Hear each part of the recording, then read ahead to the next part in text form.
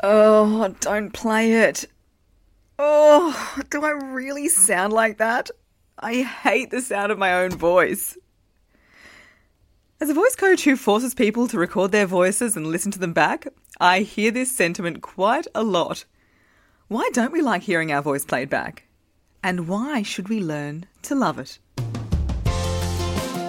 I'm Sally Prosser, and you're listening to That Voice Podcast.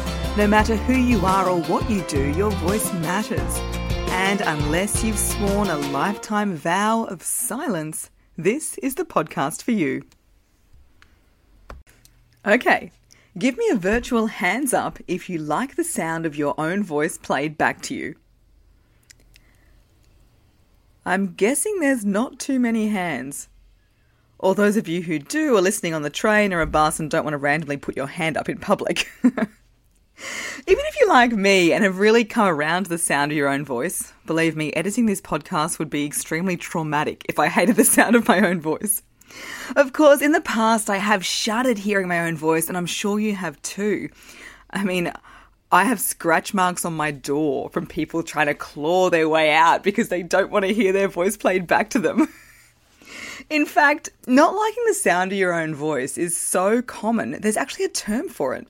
It's called voice confrontation. When your own voice confronts you, it's quite funny. And can you believe even actor John Malkovich hates the sound of his own voice? I mean, I think it's gorgeous. Listen to what he told Conan O'Brien a few years back. It's a crack up. Do you like your voice? I hate it. You hate your voice? Yeah. That's interesting. When I hear myself, which I try never to do, to me it sounds like someone who's kind of labored under heavy narcotics for years and years. Very descriptive. I've had clients describe their voice to me as squeaky like a mouse, husky like a chain smoker. And my favourite is actually someone who described their voice as the love child of Pauline Hanson and Dave Hughes, which I realise might be lost on those of you listening from outside Australia. But wherever you are, if you book in for a private session with me, we can do this. We'll record your voice, we'll play it back and talk about it. It is quite satisfying. So if it's something that you're putting off, it might be time to bite the bullet.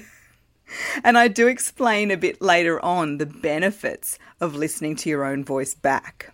But before that, let's talk about why we don't like the sound of our own voice. So the most common reason or excuse I hear is that our voice sounds different in our own head to when it does when it's played back to us. And yeah, it's true, because when we're listening to our own voice, we get this thing called bone conduction.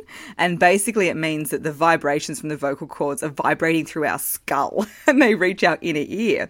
And it makes our voices sound richer and lower and generally nicer than they actually are. Whereas other people are only listening to what comes out of our mouth. And you can look into the science behind this. There's a bit more at play than just the fact that we hear our own voice in our head. We hear a lot of other voices in our head, especially those inner voices. I think that's a good topic for another episode, actually. And there's actually a TED Talk about all this. It's called Why You Don't Like the Sound of Your Own Voice by Rebecca Kleinberger. There's also a couple of psychologists, Phil Holzman and Clyde Rousey. They looked into this quite a lot. One of the interesting things they found was people who were bilingual, who learnt their second language after the age of 16, showed more discomfort when they heard their own voice back in their first language. And that's interesting because that can't really be explained by the bone conduction argument. So there's lots of reasons why we don't like our voice played back to us, and it is partly because it does sound different in our own head. But let's just forget all that. I reckon we think our voice sounds weird played back to us because we don't pay that much attention to the sound when we're talking. I believe if we do this, if we start listening to our voice as we're speaking, there's lots of benefits. I believe recording your voice and playing it back has 3 main advantages. The first one is awareness. The second one is memory. And the third one is progress. So the first one is awareness. You know what they say? Awareness is the greatest agent for change. And if anyone's done my workshop, you might have done that exercise where I record your voice just on my iPhone and you have to say, "Hi, I'm Sally and this is my voice." It sounds a little bit like an AA meeting, but it really has a similar effect. You need to be aware of your voice if you're going to start making changes. And so if you start listening to your voice, you can pick up your inflections, perhaps some speech that needs fixing. You can listen to the pace of your voice. And so you can use that as a base to make improvements.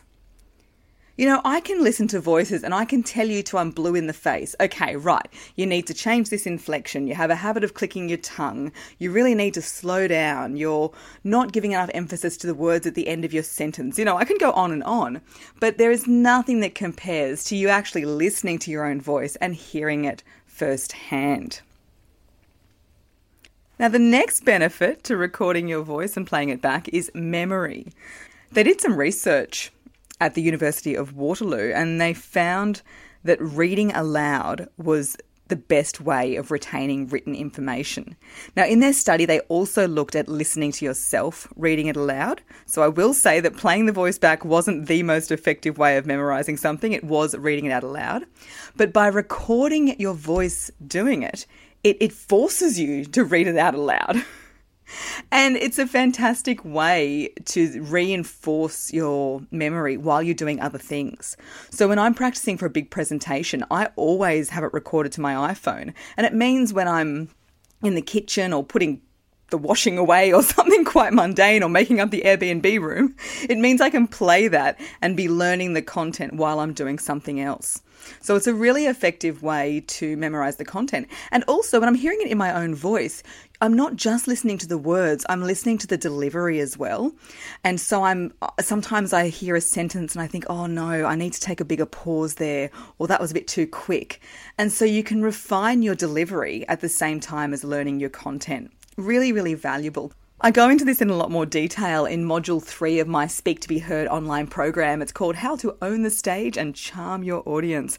And I take you through the 7 steps that I use to memorize large amounts of content.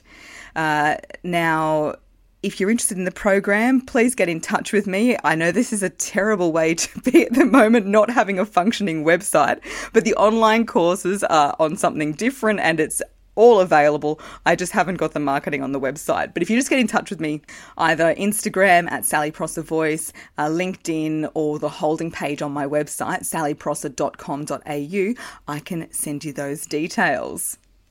So that's memory. Now, the third reason I think it's really valuable to record your voice and listen back is to monitor progress. So in the same way that you have those before and after shots of doing a fitness challenge or a weight loss challenge or something like that, it works in the same way. So if we're hearing our voice every single day, it's hard to monitor progress. But if we record at point A, do a whole lot of work and then record at point B, it's really clear how far we've come. And I use this especially when I work with my young journalism students. And they'll listen back to the way they read the script in the first session and think, oh my gosh, I can't believe I sounded like that. And you can clearly hear the difference. It's a very valuable tool to show you firsthand that your voice, it's not something you're stuck with. You can absolutely strengthen it and improve it to become a better speaker or a better journalist. And if you've got a voice, I reckon you owe it to yourself to not only look after it, but get the most out of it. Next week, I speak to a gorgeous client of mine who's lucky to have her voice at all. She was diagnosed with cancer at the age of just 12, and she had a tumour that was crushing her voice box. And doctors told her that she would never again speak louder than a whisper. Imagine being told you can essentially never speak again. So Neve Sullivan is such an inspiration. I really struggled to hold it together during our chat. It's well worth tuning in for next Monday, and a good reminder to be grateful for the voice we have. Thanks for listening to That Voice podcast. If you're in Brisbane or the Gold Coast, come along to my next voice and video night. All the details are on my Instagram page at Sally Prosser Voice.